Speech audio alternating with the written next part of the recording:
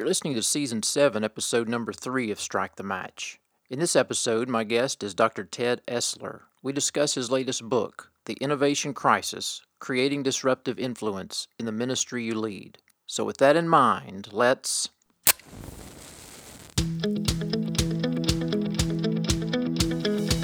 Welcome to Strike the Match with teacher and missiologist Dr. J.D. Day. Strike the Match is a podcast that addresses matters related to missions, innovation, and leadership. Now here's J.D. Well, hey, you all that have been listening to Strike the Match now for 7 seasons, or if you're just jumping in, you know that at the beginning of every episode, my announcer that you hear on each episode will talk about this being a podcast related to the topic of mission, innovation, and leadership. And so today, I am excited that we can have a conversation on that category of innovation. One of the things that has just recently happened in the publishing world is that Dr. Ted Esler has published a book with Moody Publishers titled The Innovation Crisis: Creating Disruptive Influence. I was looking at my paper here without trying to make notice of it, and now I've already drawn all your attentions to it. The Innovation Crisis: Creating Disruptive Influence in the Ministry You Lead. Ted is no stranger to many of you that are listening, but for some of you, you may not be familiar with Ted. I've known Ted for several years and just very thankful for this brother. He is the president of Missio Nexus. He served as a church planner in Bosnia for many years in the 1990s. He worked in the computer industry before that time. He's also the author of Overwhelming Minority, and he spent many years in leadership roles with pioneers. He holds a PhD in intercultural studies from Fuller Theological Seminary, and then, as I mentioned, he is the author of our book that we're talking about today, The Innovation Crisis. And so, Ted, brother, I am so thankful to have you with us today. So welcome to Strike the Match. Well, thanks for having me, JD. I'm looking forward to striking some matches as we talk today. So, brother, when I saw this book title come out, I was excited because at this time I can only think about maybe 3, maybe 4 titles of books out there written by Christians to the church and mission community. Is that your observation as well? Yeah, I would say that the business world has done a phenomenal job of highlighting innovation, but we who do kingdom work, not so much. You are the president of Missio Nexus. So you're connecting with an association of agencies and churches representing probably around 30,000 kingdom workers across the world. Can you give us a little bit of information about Missio Nexus, and then help us understand why this book to be written by a guy who is leading such an organization? Sure. Well, we actually just have surveyed our membership in terms of staff size, and we're almost doubling that 30,000 number to 50,000. We have about 320 mission agency members, Wow. Quite a few globally focused churches, some schools, and of course, individual members too. And, our mission is to catalyze relationships, ideas, and collaboration within the Great Commission community. And when I relate to all those leaders, constantly I'm being asked, Ted, who's doing a good job here, or who's succeeding in this space? And a lot of the questions are actually about innovation. And at the same time, I would say that in the missions community, there's also a lot of talk about sustainability of missionary sending, the financial model, all these types of things. And that actually has a lot to do with innovation. And I talk about that in the book. Sustaining an organization is not a mission statement. And as we have thought more and more about issues around sustainability, I think our eye has gotten off the innovation emphasis that we need to have as leaders. You work with a very diverse group of evangelicals throughout the world, and I'm sure You have some that are more innovative in their thinking, some not so much in their thinking, and a variety in between the two. But the title of the book, I think, speaks to everyone, no matter where we are on that spectrum. The innovation crisis. So the book is framed around this concept. So what do you mean by that when you think about the innovation crisis, especially when you think about the organization that you're leading? Well, the best way for me to highlight why I titled it that is if I were to ask you to picture in your mind the first couple of entities that just pop into your mind when I ask the question, who are the innovators today? And just think about that for 1 second. I guarantee not one of those innovators would be church innovators or mission agency innovators. The innovators, as we have come to know them, are pretty much all from the tech sector.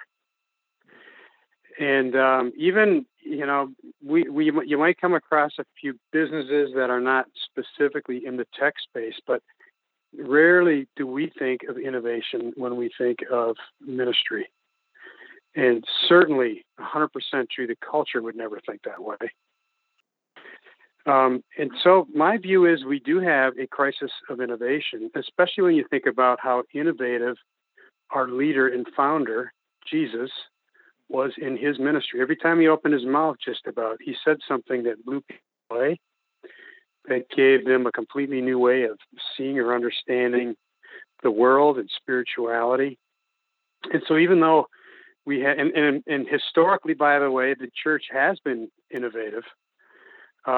I would say today we don't look to the church for examples of innovation. And we have a crisis of innovation, and we need to see that turned around. So I've often sort of thought about the notion of Jesus saying, I will build my church, and I think about, okay, so what does that exactly mean? So if someone is building something, change should be expected. There are going to be obstacles that will be overcome. There will be barriers that we'll have to navigate around. If the church is filled with a dynamic spirit, not a static spirit, there's going to be movement.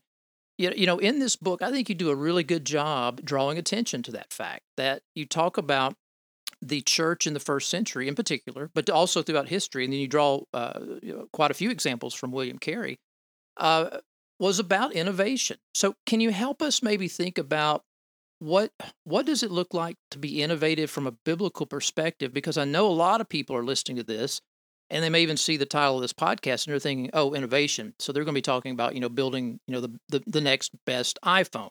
But that's not what you're getting at. No, in fact, this is part of the problem we face right now. Is when innovation comes up, we almost exclusively think of tech and technology innovation, but there are so many different types of innovation that can happen out there that can transform how we work and how we do ministry. And getting our brain wrapped around innovation in some of these more ministry-focused areas is part of the solution for ending the innovation crisis that we face. I would just you point to Jesus, and he talked about the new covenant. You don't take new wine and put it in old skins. There's the theme of renewal. There's so much in the New Testament and none of it's technological innovation, yet it's life transforming for the people that it touches, influences, and affects. And so I think, I believe one of the things that I think is important for us to understand is I believe there's big differences between how innovation happens in the business sector and how it's going to happen in the ministry space. Which I think is a little different take on innovation than we typically hear. Typically, we're reading, and I read these same books. We read books from business leaders, and then we think about how we're going to apply them to ministry. And that's fine, and that's a great strategy to try. But that's really not going to get us where we need to go, I don't believe, because there are stark differences between how innovation works in ministry versus business. Do you think that that's part of the reason, the notion that we're always thinking about tech, we're always thinking about Harvard Business Review? Do you think that's part of the reason why a lot of ministry leaders maybe push back on this notion of innovation instead of seeing it as overcoming for example, in the book of Acts, those barriers, those cultural barriers to advance the gospel, to create new structures, to move, things forward in the kingdom? I think so. I mean, I think there's a bit of concern that we're talking about innovating on, church doctrine, for example, and things that are foundational to faith. I think there's a fear there. But, you just used the word culture. And I think so here's one very important difference between ministry innovation and business innovation. Now, this influences innovation too, but it's just all part of our game. And that is, in business, one reason why you get innovation is because you have high levels of competition between businesses. Now in the kingdom, we're not out there. We shouldn't be out there competing with other churches, with other ministries. We should be a collaborative minded, all hands on deck. So we don't have that kind of competition, but we do have competition, and that competition comes from the world and how it represents itself in culture. Now, that's more ambiguous. It's less concrete, perhaps, than, if you're a pizza shop owner, someone opening up a pizza shop just down the road from you. But culture changes and culture shifts, and we need to innovate because they are competing for the hearts, minds, and souls of the audience that we are trying to attract for the kingdom. And so part of innovation in a ministry sense is for us to be very aware of the fact that culture is the driving force behind how people see, understand, and experience their spirituality. It's not as concrete as competition is in the business world, and thus I do think innovation is a little harder for ministry leaders than it is for people in business. Do you think that the social, the cultural pressures, shifts, things that have happened as a result of COVID are making church and mission leaders more open to innovation at this time? I think so. I'd say, you phrased your question more open. I would say definitely more open. I got to admit to you, though, that I was very disappointed that when COVID hit, we didn't see much more deep and radical innovation than we saw. Most churches, for example, they just took their Sunday morning service and broadcast it. In many cases, I watched a bunch of church services just to see what was happening. The same pulpit, the same person behind the pulpit. Even though the message now is coming through a different medium, there was no bending to the use of the possibilities that the internet provided for a teaching session. For example, if you're teaching on the book of Acts, what's happened in Mars Hill, why weren't you Google Maps standing in Mars Hill, essentially, using that tool to teach? Instead, what I saw from most ministry leaders was the same thing they were doing, only now we just put it on a stream, which is great, which is fine, but it's not really innovative. Do you think that one of the I don't know, I guess challenge would be a good way to say it when it comes to leadership issues and innovation within the church community? Do you think part of it goes back to the notion of our primary paradigm of training, raising up leaders, particularly through higher education, is to maintain and sustain the status quo? And I don't say status quo in a negative way, but I've spent over 2 decades within the academy, and I just don't see a lot of developing individuals, pastors, if you will, to lead and to navigate through change. Well, so when we talk about status quo, I think the thing we fail to remember is that when things start, when something new starts, oftentimes it's started because it's trying to meet a need that's out there. And this is really true, I think, of, mission agencies, for example. You start a mission agency. I used to work for Pioneers, which is an awesome organization. The founder applied to a bunch of mission agencies, was turned down because of his age and his family size. So he started Pioneers because he wanted to make it easier for people to get to the field. So he was meeting a need, addressing it in that particular time in history. Well, culture changes, what was a need then may not be a need today. And we design our organizations around solutions that we don't know other solutions when we work in our ministry. And so when the change occurs on the outside, it's very hard for us to reorient ourselves around those new realities and make changes. I give you a great example from Missio Nexus. We have a wonderful website. We deliver thousands of page views every single day. And this is in the book. About 18 months ago, I was at a board meeting presenting this great chart of all our web page hits to our board. And at the end of that discussion, one of my millennial board members raises her hand and she says, "Hey, can I just say one thing?" She says, "That's great that you got that many downloads, but my generation likes to upload."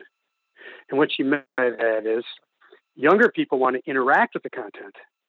They don't want to just come and consume. That's more of a Gen X baby boomer approach. So we built this great solution, and that great solution now is not serving the shifting and changing culture there. Now, in the fall, we're deploying a whole new web platform just based on that conversation and the need for us to move into a world which is more interactive for our users. But it's hard to do that because we'd set up all of our systems around content production.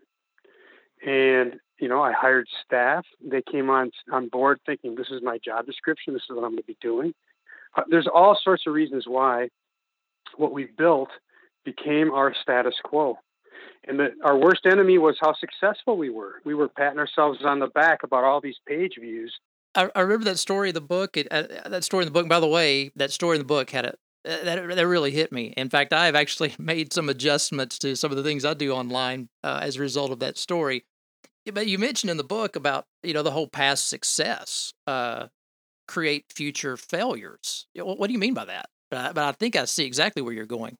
Yeah, well, again, we had so many downloads going. We felt successful in this, and felt what we try. And this is what businesses try to do when their sales, for example, start to fall off. They look to their past, what they did really well, and they think, okay, we're just going to do more of it.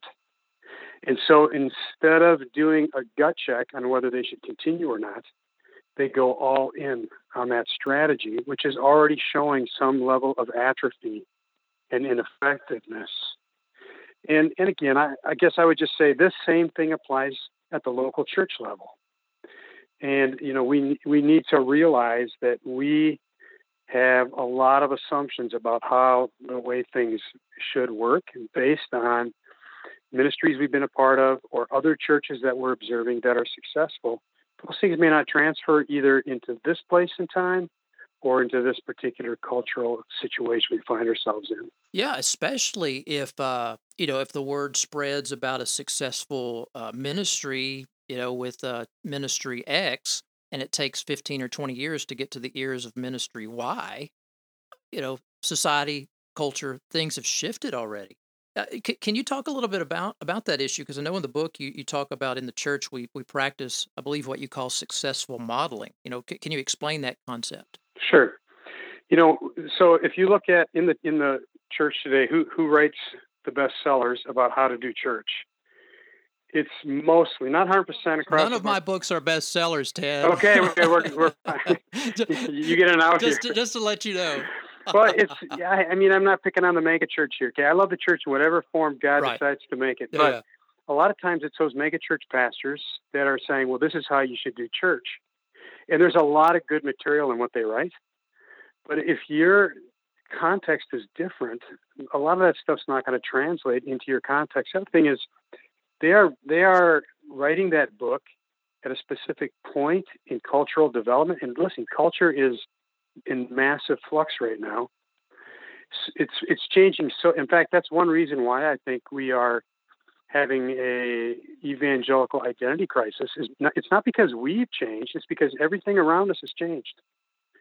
And, we can barely keep up emotionally, let alone intellectually, let alone getting ahead of it by innovating to create culture instead of just react to it. So, yeah, it's tough. It's tough to be innovative in the church today, and part of it is because our competition has so ramped up its ability to change.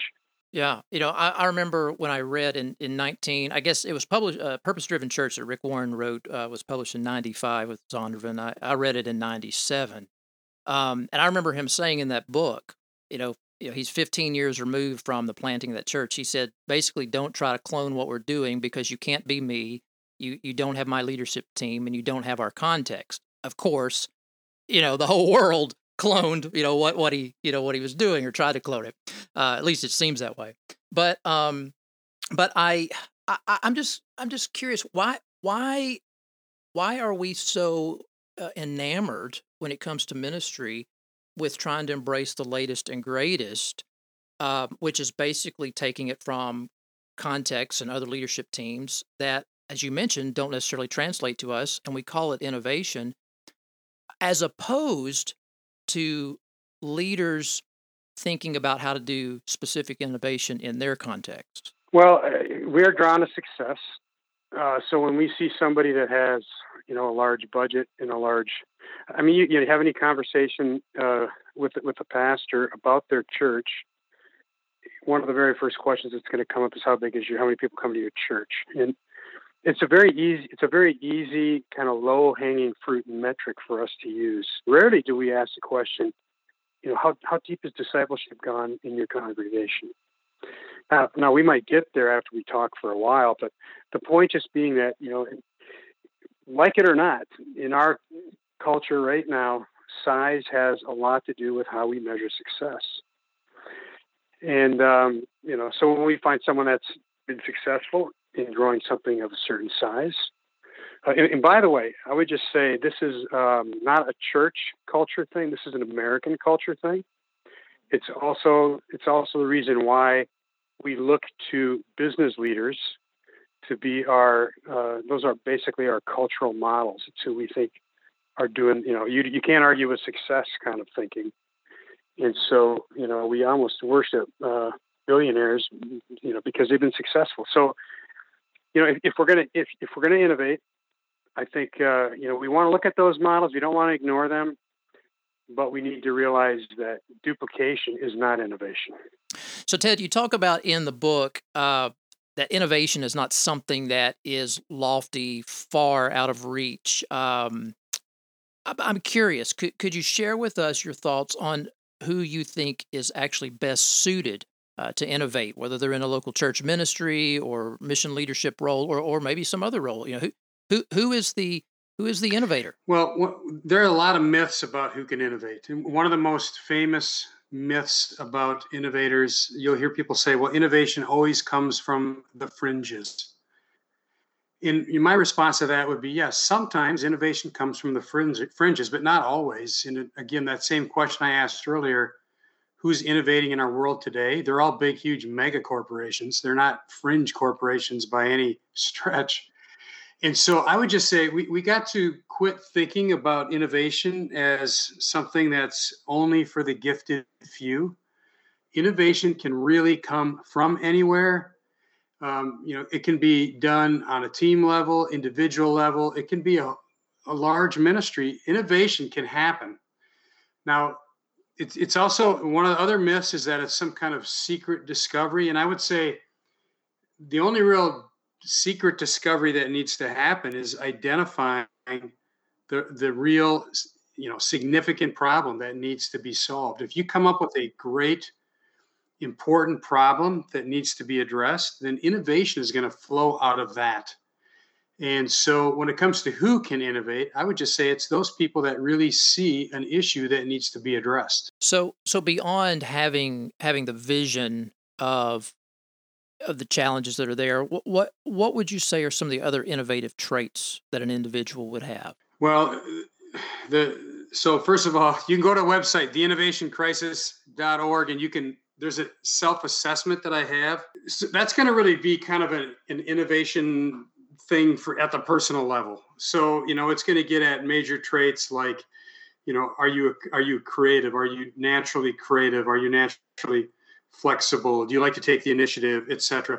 Now, all of us have different shades and flavors of those elements. In my case, Collaboration, for example, is probably more on my weak side than it is on my strong side. So I need to be cautious, and I have to be conscious about other people in a conversation when we're trying to innovate on a problem, that I don't just bulldoze over others. And I would say, all of us have elements of each one of these various attributes that are on this inventory. Now, the other thing I would just say, and one of the reasons why it's hard for us to innovate in ministry, is the avenues that our mind likes to run down when it comes to innovation, like the tech avenue, for example, or the disruptive, you've got to change the whole world at once avenue. Those various avenues don't always apply well in every situation. And so there's a taxonomy in the book, which is just a fancy way of saying an outline of topics. It goes over 9 different areas that ministries can think about that are ripe for innovation.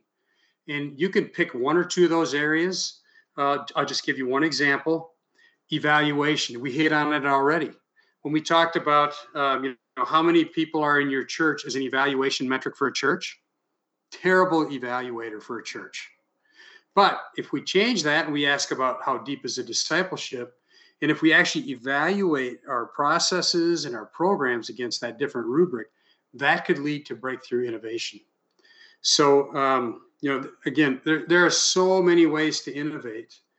It's really easy for our minds to walk down well-trodden paths as opposed to explore new territory when it comes to innovation. My guest has been Ted Esler, and if you've been just jumping in the middle of this recording, you need to go back to the beginning and check it out. We're talking about his latest book called The Innovation Crisis, Creating Disruptive Influence in the Ministry You Lead.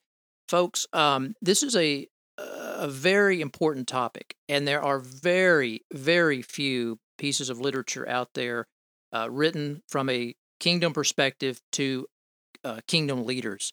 And so I strongly want to encourage you to check out this book, The Innovation Crisis by Ted Esler, because this is an issue that affects all of us. If you're in any kind of leadership role, this is an issue that is knocking at your door right now. We've got to recognize there are all kinds of challenges, there are all kinds of obstacles, there are all kinds of avenues that we have to go down that are troublesome at times when it comes to being leaders in ministry. And while, as Ted was talking earlier about not changing our doctrine and making sure we're standing on the truth that was once for all delivered to the saints, the reality is that the world in which we live is a world that brings up many of those obstacles. The flesh and the evil one are there as well. And so I strongly want to encourage you to take a look at this book and really prayerfully think through the things that Ted's talking about. Ted, I know you're out there with Missio Nexus. We talked a little bit about that. If there's another way for people to get in touch with you online, your web presence, anything out there that you would share as far as an address for us? I know you mentioned the innovationcrisis.org or .com. But where else are you? Well, the best way to get me is go to the Missio Nexus website and fill out a contact form, and we'll get right back in touch with you. Missio Nexus, MISSIONEXUS? Correct. Yep, missionexus.org. One N in the middle. Well, brother, I so much appreciate you. Thank you for your friendship, and I appreciate your leadership as well, and so glad to have you with us here on Strike the Match today. Thanks for having me, JD. Really appreciate it. You have been listening to Strike the Match with JD Payne. You can find JD on Instagram, Facebook, or follow him on Twitter at JD_Payne. And if you'd like to check out more books, posts, and podcast episodes, visit jdpayne.org. You can also subscribe to this podcast on your favorite Android app or at iTunes. And we'd be honored if you would consider rating us or leaving comments. Thanks again for tuning in. We hope you'll join us next time.